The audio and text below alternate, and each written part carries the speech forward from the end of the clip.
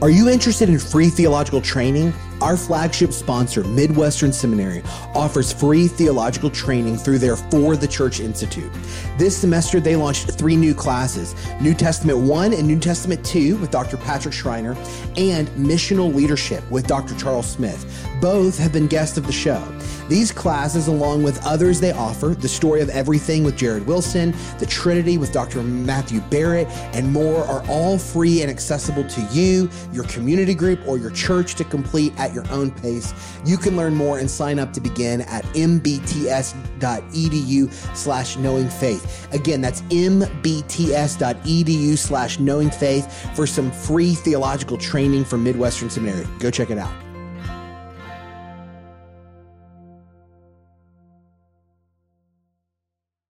You're listening to Knowing Faith, a podcast of Training the Church.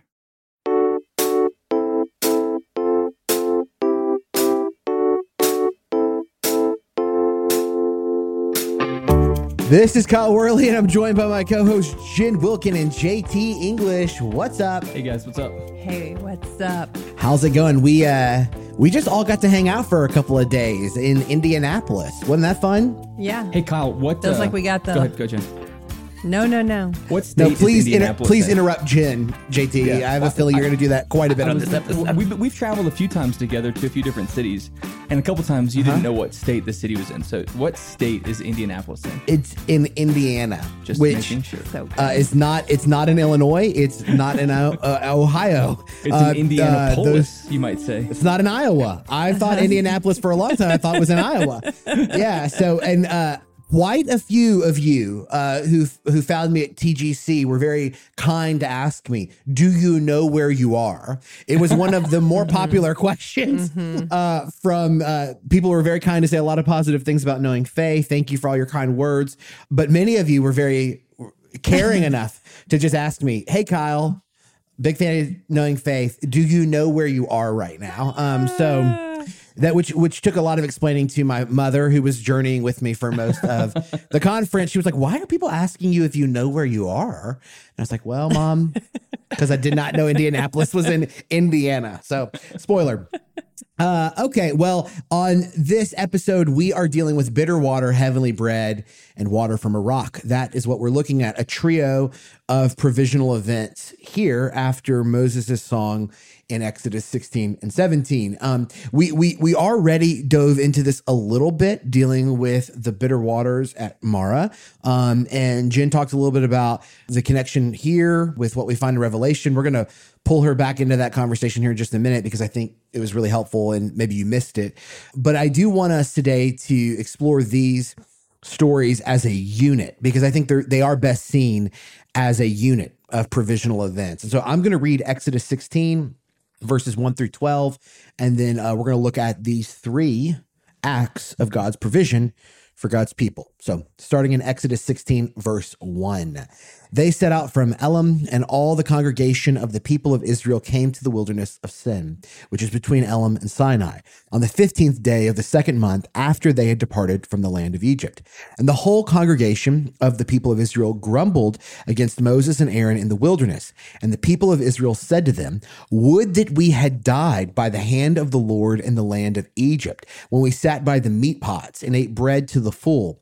For you have brought us out into the wilderness to kill this whole assembly with hunger. Then the Lord said to Moses, behold, I am about to rain bread from heaven for you, and the people shall go out and gather a day's portion every day, that I may test them, whether they will walk in my law or not. On the 6th day, when they prepare what they bring in, it will be twice as much as they gather daily.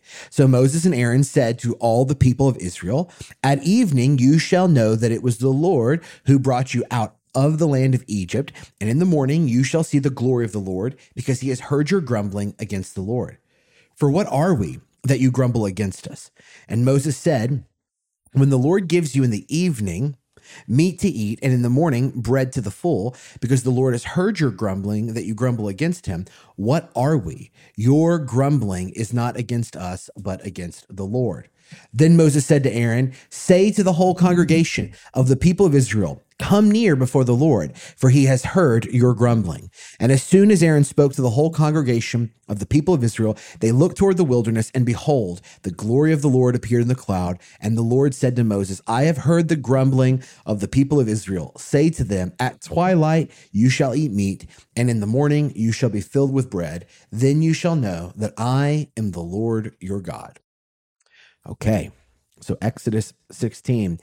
Now, right before this, we encountered a story that I think is thematically connected with what's happening here as well. And so I do want to kind of just rewind and get it so we can have a running head start to get to the manna story and deal with the bitter waters made sweet. Now, Jen, as we were coming out of the Song of Moses, we hit this really quickly, but I want to give you just a little bit of time to stretch your legs on this again.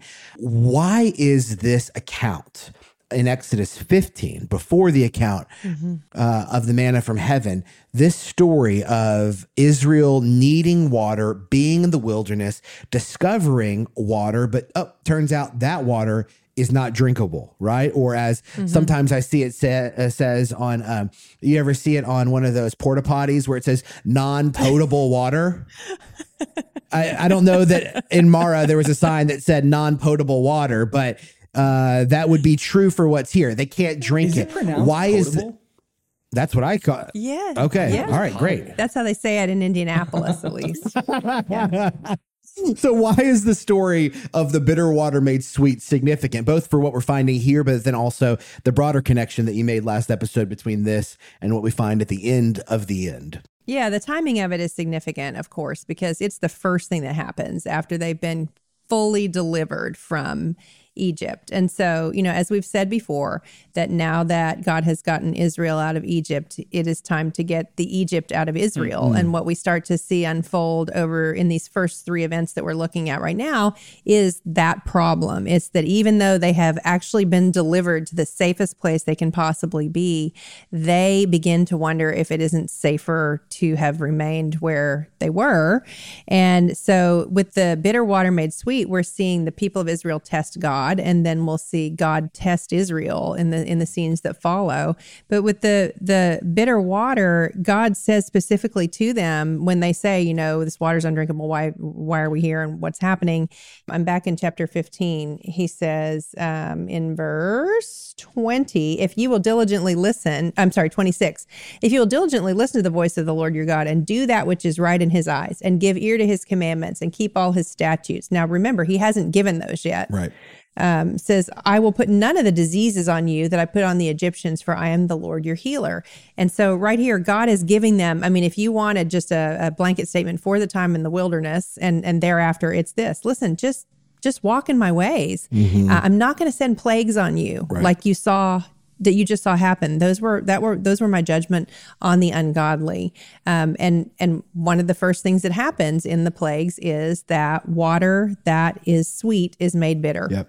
And we had the throwing, the staff was used, the piece of wood, the staff was used to change the water from one thing to the next. And so here we have a log, another piece of wood that is used to turn water that is bitter into sweet or drinkable water. And so this is you're going to see this play out in various places in the scriptures, but probably most notably, and I've referenced this, I think the last time we talked about it, is in Revelation chapter 8, when we get to the trumpet judgments. And in Revelation 8:10, we hear very similar language playing out. We see that God is actually sending plagues. And in verse 10 of Revelation 8, it says, the third angel blew his trumpet, and a great star fell from heaven, blazing like a torch. And it fell on a third of the rivers and on the springs of water. And the name of the star is Wormwood. A third of the waters became wormwood, and many people died from the water because it had been made bitter. And so wormwood is a bitter herb. And so when we understand the Old Testament, we understand even scary books like Revelation to be telling us, hey, this thing that happened once before and the plagues that were poured out on Egypt, we're going to see God now do a similar thing on the entire created order at the end of the age. And so, but again, what do we see as God's treatment toward his own children? It's not that he makes sweet waters bitter. It's that he makes bitter waters sweet. And he says to them, if you just walk according to my statutes, you don't need to long for slavery again. This is freedom that you're walking in. Yes. And, that is such a good point. And I think that is certainly the bitter waters made sweet at Mara are a picture of that. But even verse 27 is a picture of that. Like they just journey a little bit further along and what God's going. Yep. And then what does it say? They came to Elim. Springs. There are 12 springs of water and 70 palm trees, and they camped there by the water. So it's like, yes, like there at Mara, they get a picture. I do think that what this story sets up and that we see reflected in the next two stories is that Israel has come to see that Yahweh is their protector. And now in these stories, he's showing them that he is also their provider. And that's a change in the flow of the Exodus narrative that I actually think mirrors a little bit of what you see in the story of Abraham. In this way, I think Israel's being on the other side of the Red Sea, you get a little bit of symmetry between Israel's story on the other side of the Red Sea and Abraham's story. God calls Abraham out of Ur. He calls Israel out of Egypt. He brings them through. He has to deliver Abraham and Israel from Pharaoh, even in the face of Israel's faithlessness and Abraham's faithlessness. And then on the other side of that, he provides more than they can imagine. It's not just a little pocket of water in the wilderness. It's not just one child. It's going to be more children than the stars in the sky. It's going to be multiple springs of water and 70 palm trees. There's this sense of which Abraham hears the call of God, begins to experience his rescue out of his pagan past and into the future God has for him. And that coincides with both seeing this God who has called him as protector from enemies and also provider in the midst of just the ordinary journey of following God's call. So I think this trio of stories seems to function as a unit. Tell me how you see them fitting together. I would love to hear that. The stories, well, I mean, they're all stories of they're all stories of provision. Right. And they're stories of provision for material need.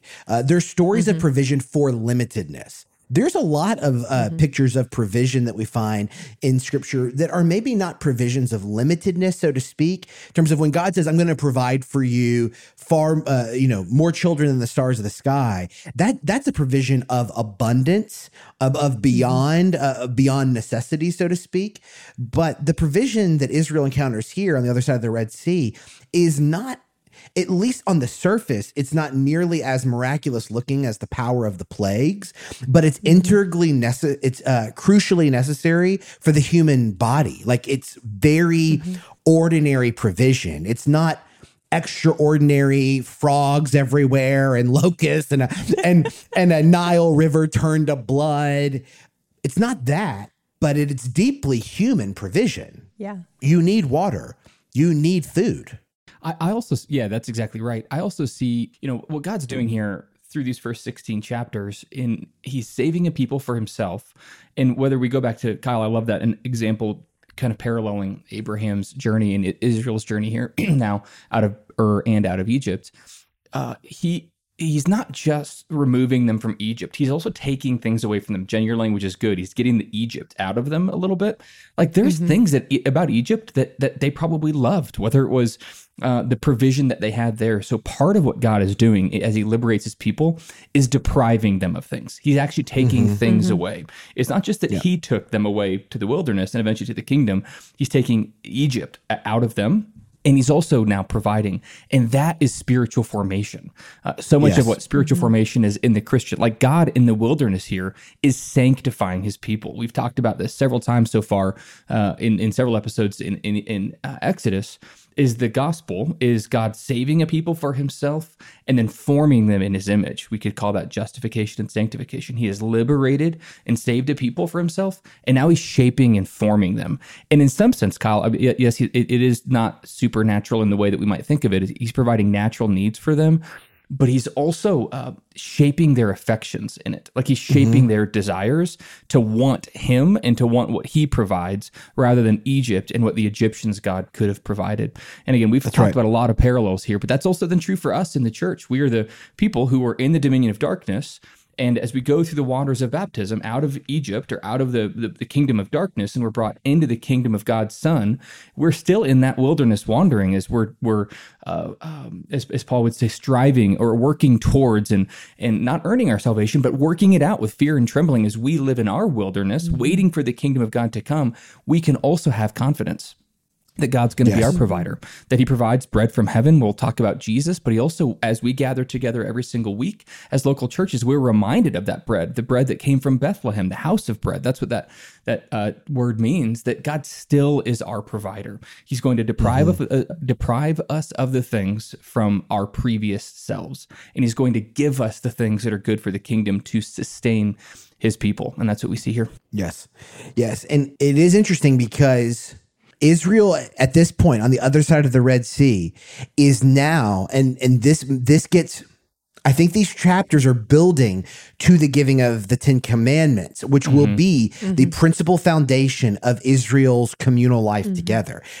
What you're seeing, I think, as well here is the formation of a counter-political community. You're seeing the building of a people that is counter to what they have experienced in Egypt. They've lived for hundreds of years into a very densely symbolic, rigorous, theologically, even though it was wrong, theologically driven political society.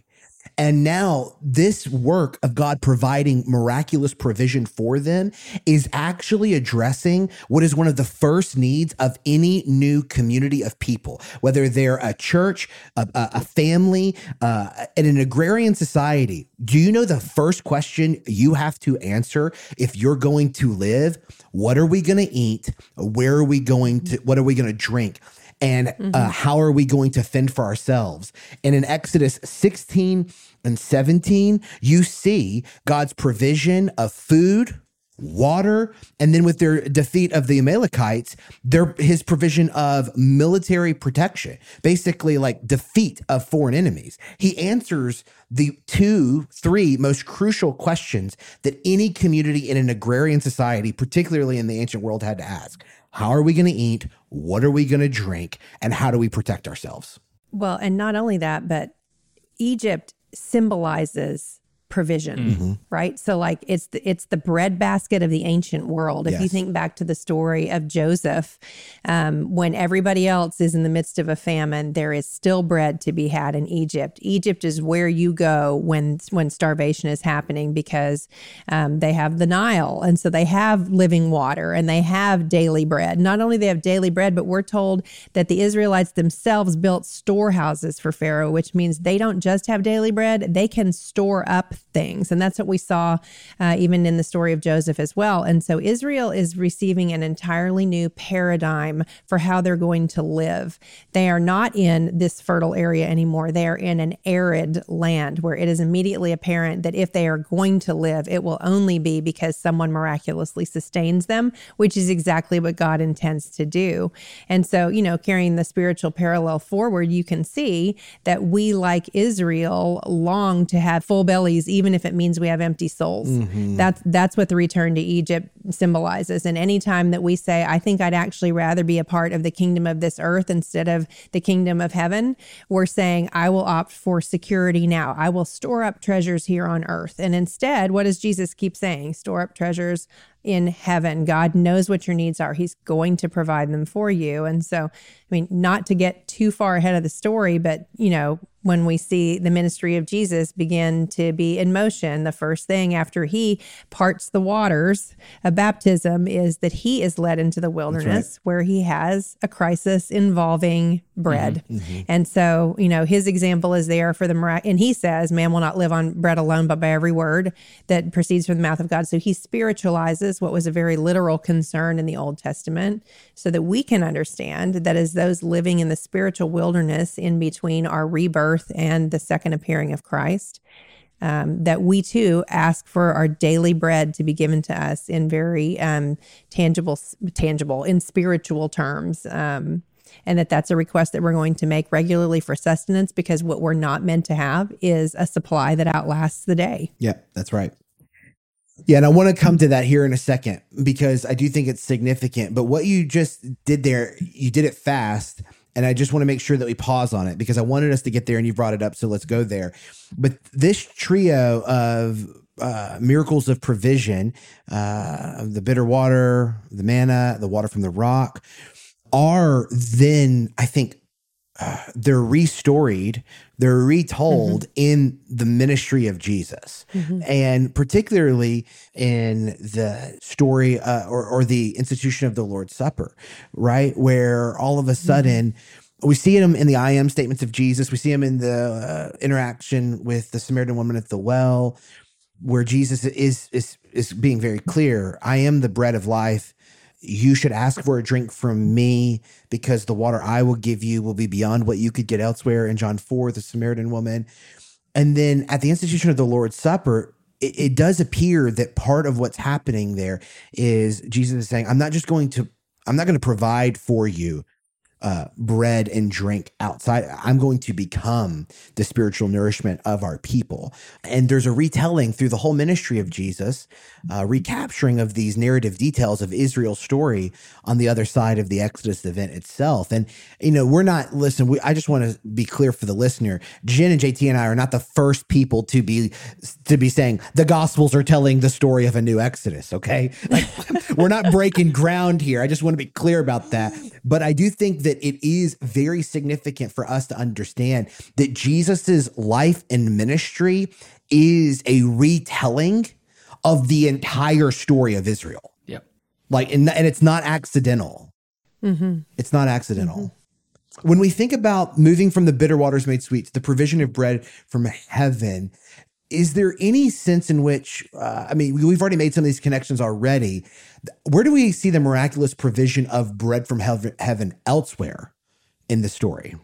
Does it show up in other places? I can think of 3 other places in the Old Testament. So we know that once the manna and the quail are instituted for Israel, that they continue all the way until Israel enters into the promised land, at which point they're told to farm and they're told to, they're told to start beginning to partner in the work of provision, which is its own really cool analogy we won't have time to get into. But I thought about, as we were thinking about this episode, how in 1 Kings 17, Elijah is fed by ravens from heaven, the Lord miraculously. And, Elijah, there are such close ties to Jesus and Elijah in terms of, Jesus being a true and better Elijah.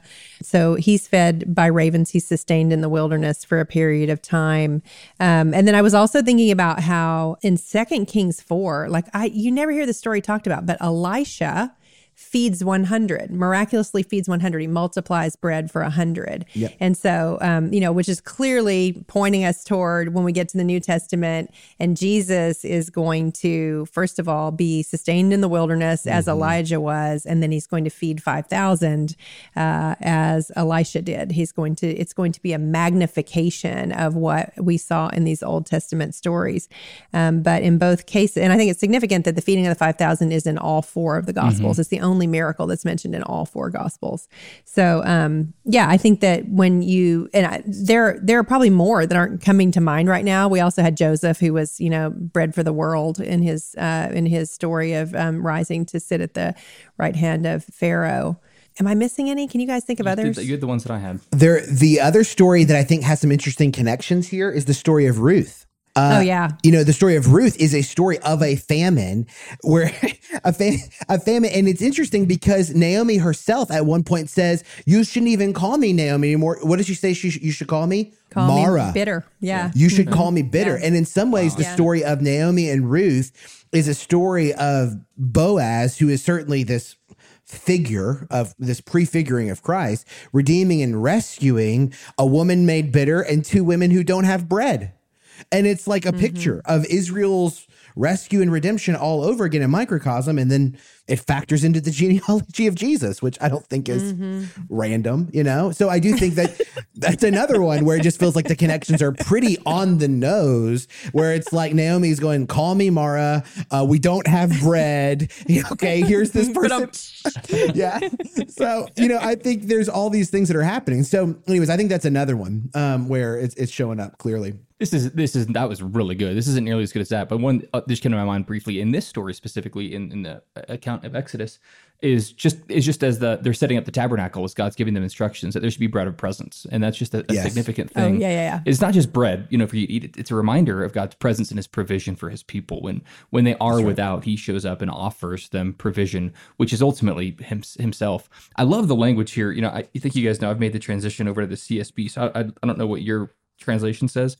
But I love chapter 16, verse 4.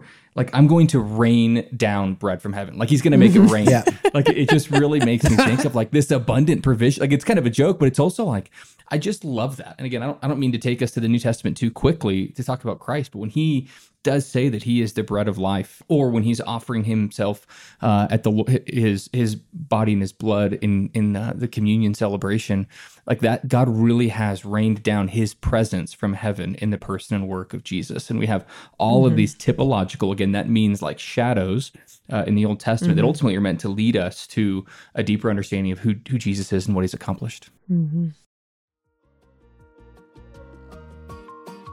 We live in a possession and money-obsessed culture. But what does the Bible say about generosity?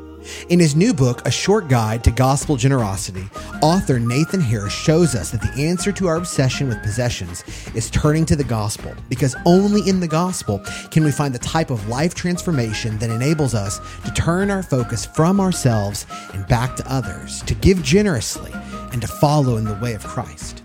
To learn more about the book, visit guidetogospelgenerosity.com. That's guidetogospelgenerosity.com.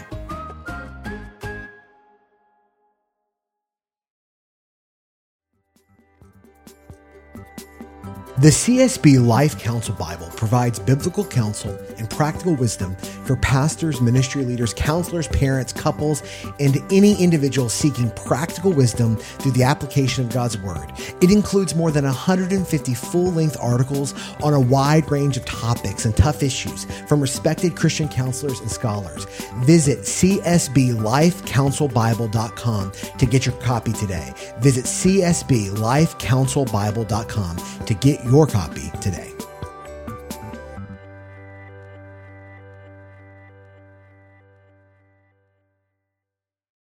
Two other things I want to talk about in this story specifically is grumbling, because it comes up a lot, and grumbling and God's provision. And then I want to talk a little bit about the interesting little thing that we get here, which is that we actually get the principle of Sabbath before we get the command of Sabbath, which I think is a very... I have some thoughts. Yes. I don't want us to miss that, because I actually think there's something there that tells us something significant about from whence the law has come and why, and how we use it, which we'll do a whole episode on next episode. But let's start with grumbling. Israel is grumbling. And that is not just a theme in Exodus 16, like it happens elsewhere in their story. But here it's like it's being repeated over and over and over again. And I get it. I've been hangry, I understand. I think that we're getting a very human experience right here with Israel, but that hunger that they have turns to distrust and to doubt. And I wonder, is there a theme? There is. Where else do we see this theme where God addresses the people's searching or grumbling in a way that goes beyond what they can imagine? Because that happens again and again and again, right? I mean, like I even think about how, the miraculous provision of the loaves and fishes isn't an address to the fact that the disciples are like, don't we need to send these people away to get food? Right? They're hungry. Mm-hmm. There's this sense of like, oh man, this is a real need that needs to be met. Is this a picture of God's grace for his people? Is this a picture of his character or his nature? Or is it just, am I making too much out of something here? Well, I think we have to stay where we are in the story when we see this particular set of grumblings, because, if you follow Israel all the way through to the end of the Pentateuch, if you get all the way to Numbers. Big if. And Deuteronomy, then you realize that this is actually a recurring theme for them. And I think it's fair to say it's one thing for Israel to grumble here, and it's another for them to grumble there. So in other words, we have a newborn baby asking, am I going to be fed? Which is what every newborn baby does, right? And you don't go, why are you so self-centered? Why are you so untrusting? You're like, oh, you're a newborn baby. You don't know. It's all up for grabs. And so God, I think he is more tolerant of their doubts in these first days in the wilderness than he is or really should be after they have seen his faithful provision for 40 years and they're getting ready to go into the land of promise, where he's like, all you have to do is look over your shoulder and you'll know that I'm going to be faithful to you because I have been all along. Now, certainly you could say that's true here, but I think we can give them a little bit of room to be immature in their understanding of who God is and how he's going to interact with them at this point. So I tend to think that's why, in the same way that when Moses meets him at the burning bush and totally misses the point, he deals with him in a steadfast manner. Yes. But then later on, Moses doesn't get to go into the promised land because he still didn't get it. You see what I'm saying? So I do think that here we're seeing him dealing with them where they are, which I love hearing that. I pray that, I think that's been my experience too. Yeah. That he's been gentle with me when I needed that gentle leading, and then he's firm when firmness is appropriate. That's good. I do this. I have a question here, and JT, I want you to give it just a strike here. And I'm admitting I'm about to ask you a question that I think is putting you on the spot. Okay. And I don't think there's an easy answer for it. I was reading an essay in preparation for this podcast dealing with this passage. And the essay talks about how the manna provision is also a picture of God's restructuring of how he wants his people to view their economics. And it was an argument for, how the manna provisions here are given. You don't take more than you need, right? Mm-hmm. You don't take excess. You just take what you need, that there's enough there for everyone, and you don't have to try to store it up or stock it up. And the writer is saying that God was prohibiting in his provision of manna here, he was prohibiting a market to develop where people could generate profit off of gathering up excess. Now, listen, there's some interesting things, some comments that he makes here, but I do want to just ask you this question, because I think this goes farther and wider than the specifics. Feels very safe. It's not. Okay. I do want to ask you this question. When we're reading Old Testament passages, because we're about to get to a lot of it, we're about to deal with the law, a law that has had import in the build out of much of the moral fabric of Western civilization.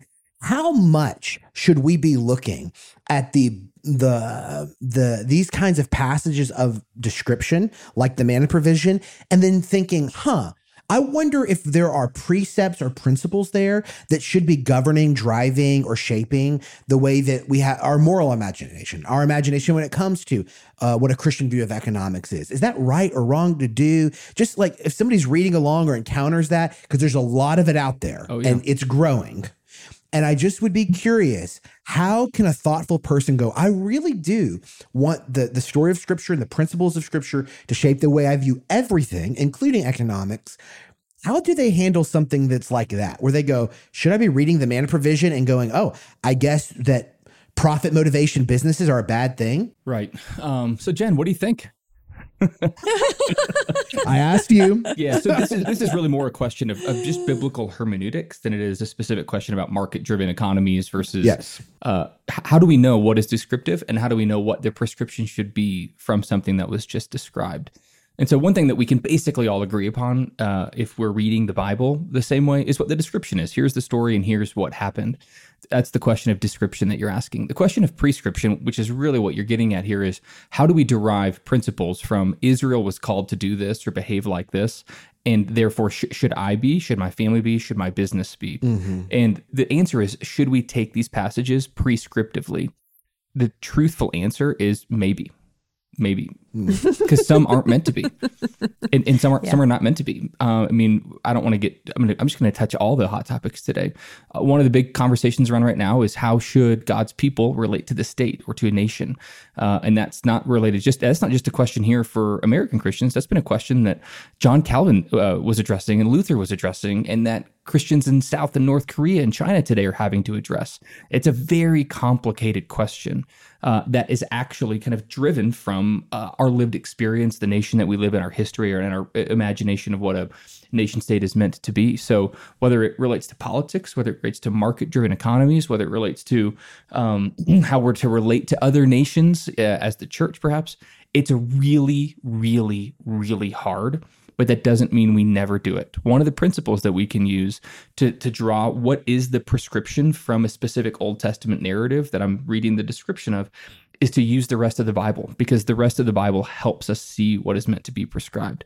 One of the passages that's coming to mind right now about this passage in particular, Paul tells us what the prescription is supposed to be. He doesn't talk about market economies. He doesn't talk about employment. He doesn't talk about politics. He talks about the church and their grumbling. You want me to read 1 Corinthians chapter 10 to you? This is what the prescription is supposed to be out of this passage. He says, "Now I don't want you to be unaware, brothers and sisters, that our ancestors were all under the cloud and passed through the sea. They were all baptized into Moses in the cloud and in the sea. They all ate the same spiritual food. They all had the same spiritual drink, for they drank from the spiritual rock that followed them, and that rock was Christ. Nevertheless, God was not pleased with most of them, since they were struck down in the wilderness." And here's what he says. These things took place as examples for us. Here's the prescription. These things took place for us as an example, so that we would not desire evil things as they did. Don't become idolaters, as some of them were. As it is written, they would sit down to eat and drink and get up to party. I love the CSB. CSB just makes it so clear. Let us not commit. Oh, wait, hold on. Are you running a guerrilla campaign for the CSB right now? I'm taking a little bit under the table from them. They're really excited. Shout out to the CSB. Yeah. So then it says, "Let us not commit sexual immorality, as some of them did. In a single day, 23,000 people died. Let us not test Christ, as some of them did, and they were destroyed by snakes. Don't grumble, as some of them did, as they were killed by the destroyer." And he continues. That's the prescription. The Bible helps us interpret the Bible. The Bible is the best interpreter of the Bible. And so when we get off into other places where we're drawing prescriptive interpretations that the rest of the Bible is not giving us, that's I would argue more often than not, that's probably not the best interpretation of Scripture. But when the Bible interprets the Bible, we can say, actually, this passage is about God's people grumbling in the wilderness, committing idolatry, living in sexual immorality. That is the prescription from this descriptive Old Testament narrative. That's exactly what I was hoping you'd say. Yeah, the only thing I would add to that, I totally agree with that. And in fact, the reference to snakes was something I forgot to drop in earlier, because the last time that we hear Israel grumble before going into the promised land is when God sends a plague of serpents on his own children to show them, hey, you need to cut this out. This has gone on too long and you know better. But with regard to property ownership, it is worth noting that it is possible that the provision of daily bread and only daily bread to avoid the development of inequities among the children of God at this stage is a good one, because it is not until they reach Sinai that they are given laws that are specific to making sure that people don't leverage a higher position of wealth against a person who has a lower position of wealth. So I could see where in this particular moment in Israel's history, it could be a provision of safety for them, that they do only receive what they need in the moment. And that's really good, Jen, because I want to even just kind of rethink what I said. I still agree with what I said, thankfully. But I mean, if you're talking about provision and specifically bread, you think about Acts. Yeah. The Bible does address this in other places and how the people of God interact with each other. Having all things in common as they break bread together, or also the church in Corinth. The wealthy were getting there early, eating the meal before those who were in other positions in society were able to even get to church that had communion without them. But what it doesn't do is give us a prescription of how to make sure we can limit inequality or inequities. And that what you just did there, JT, is that I think is a crucial part of the difference between a principle and a prescription. That's right. A prescription, I think, often is very clear on both the substance and the method. You shall have no other gods before me. Boom, right? Don't make any carved images. Don't worship any, created thing. That is a prescription. It's clear. It's binding. In some ways, it's binary. It's black and white. Principles, though, which we can deduce from descriptive passages, require wisdom in their how, in the application of them. There's a different contextual application to the story, if there is import, in terms of thinking through equity and fairness and rightness as a principle in the man in the wilderness story. Its import and its application will be different in our current cultural moment than it was in the wilderness with manna. And it wouldn't be a one-to-one correspondence, right, in the same way that don't lie. You shall have no other gods before me. It's like, okay, those are much clearer.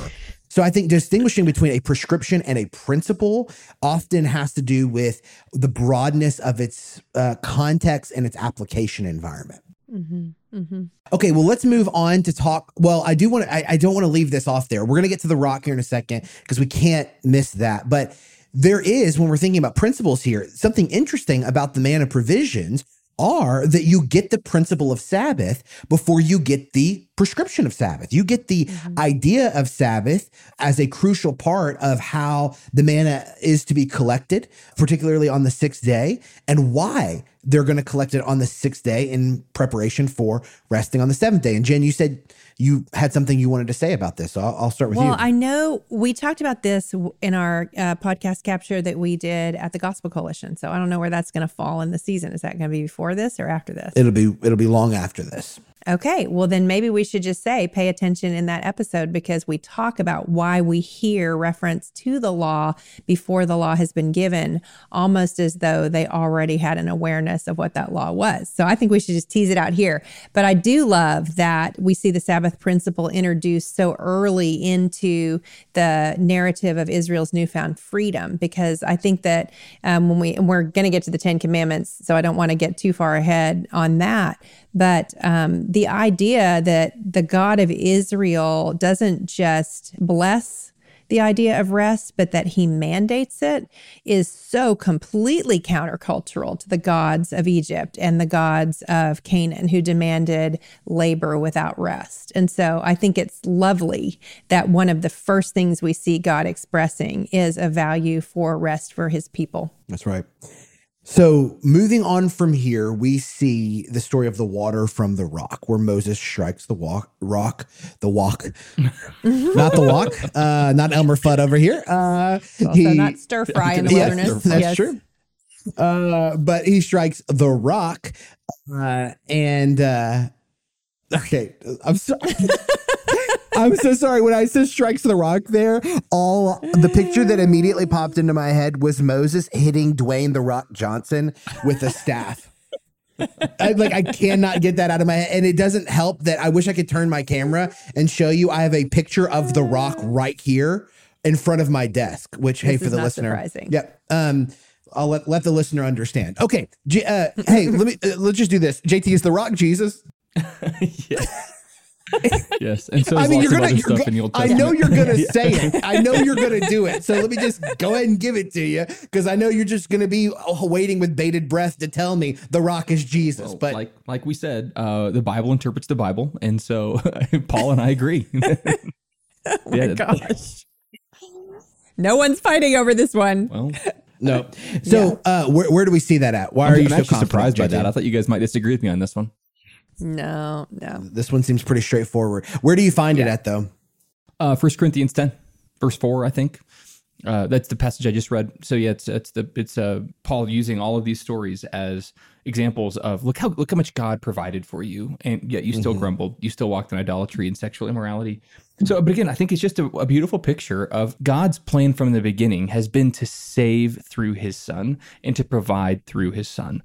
And so, sometimes without getting too technical in some of this stuff, there are some theologies that they almost make it sound like God was spitballing through the Old Testament. Like, let's see if that one works. Let's see if that one works. Finally, let's get to Jesus. And that wasn't God's plan. We've talked about this before. The covenant of redemption made before the history of before the creation of the world. This covenant that was made between the Father, Son, and Spirit to initiate salvation from the Father, accomplish salvation through the Son, and apply it by the Spirit and grant it to us by the Spirit. And that doesn't just begin, like it's not God the Father, Old Testament, God the Son, Gospels, God the Holy Spirit, Acts and moving forward. That God the Father and God the Son and God the Spirit are working inseparably to liberate, save, provide, and deliver his people into the kingdom. And we see that even here in a story that just here this passage does not say that it's the Christ. Paul helps us see that. And what a beautiful thing to know that Jesus has been caring for his people forever. He has never not had a day when his affections weren't for us, when he didn't care for us, when he didn't want to be our provider. That's right. This story here is a reminder to us that we've been talking about this already, that all of these stories here find their fulfillment in Jesus. They find their provision there. I think of all of them. We've talked about right, all of them. Right. I'm not saying all of them are theophanous appearances. Don't try to put words in my mouth. Yeah. I'm saying they all find their fulfillment in Jesus. Jesus says, I am the bread of life. Like, do you think when the Jewish audience heard Jesus say, I am the bread of life, do you think any story came to their mind? I bet for a lot of them, this story came to mind for them. And I bet they thought about the provision of bread in the wilderness when they thought they would die. For Jesus to say, I'm the bread of life, I think it's more than for him to just say, yeah, I'm a good thing that's going to nourish you. I think he is deliberately recalling a significant moment in Israel's story and saying, I'm the proper fulfillment of that, right? I'm the one who has come to be a kind of spiritual nourishment that goes far and away the nourishment that's needed in an earthly wilderness, having been rescued from an earthly tyrant. He's saying, I'm providing you a salvation that's beyond that. I'm providing you a nourishment that's beyond that. It is interesting to read Calvin on the Lord's Supper and to discover just how often Calvin is going to call into mind these stories, like these stories, to his view over the sacrament and the spiritual nourishment that God provides for us in Jesus every time that we come to the Lord's Supper together. Every week that we do that. And if you're a church that does it weekly or you do it quarterly or whenever you do the Lord's Supper, you stand at that meal, not just at the meal that Christ instituted in John 13 on the eve of his betrayal and death. You stand in this continuation, something we're going to see even further into this story, where God invites his people to eat in his presence and plays host at that table. The provision of manna and the provision of water at the rock is a demonstration that the same Yahweh who freed Israel from Egypt is going to be the same one who feeds them in his presence. The story of Exodus isn't just, I'm going to free you. It's that you're going to eat in my presence. It's a picture of divine fellowship, not just divine forgiveness or divine victory.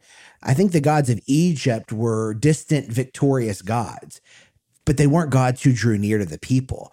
But these pictures here are pictures of fatherly and even maternal kinds of provision and nourishment. Certainly Israel had to stand on the other side of this at some point and think, who is a God like Yahweh, right? Well, and then, when we see the true Israel in the New Jerusalem, they gather for a feast, they break bread.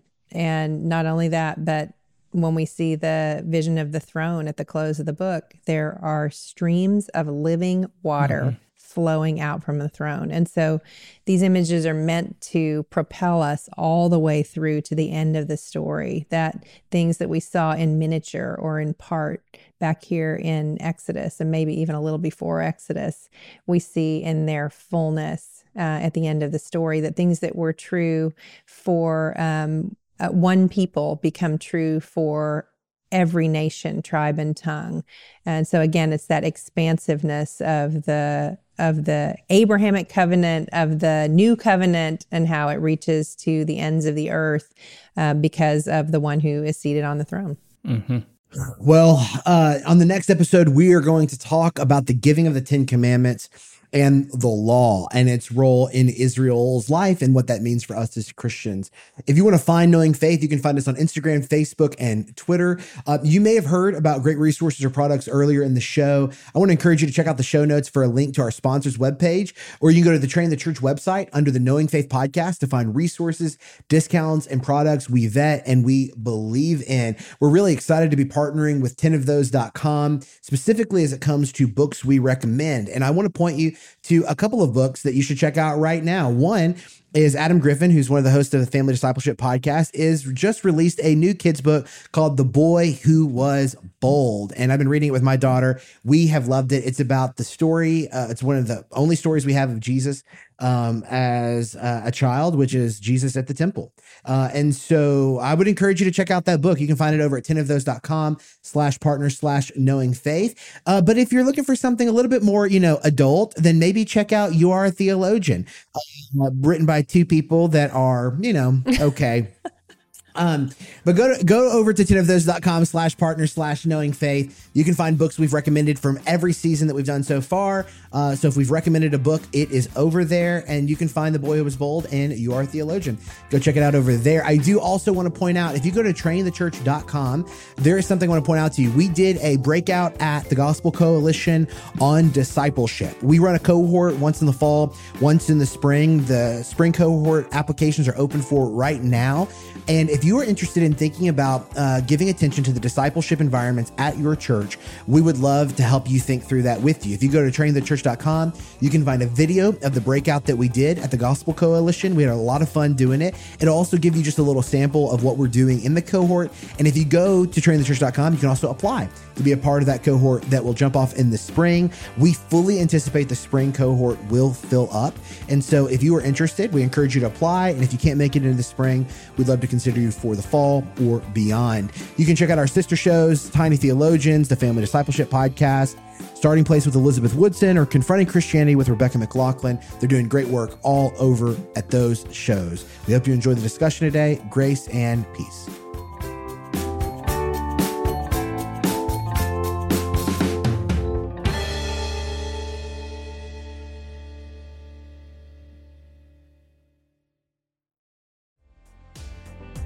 Did this episode spark an interest to learn more about Jesus, the Bible, or just theology in general? You can receive free theological training through Midwestern Seminary's For the Church Institute, where you can learn more about the Old and New Testament, Christian theology, preaching, leadership, and more, even at your own pace. Learn more and get started today at ftcinstitute.com.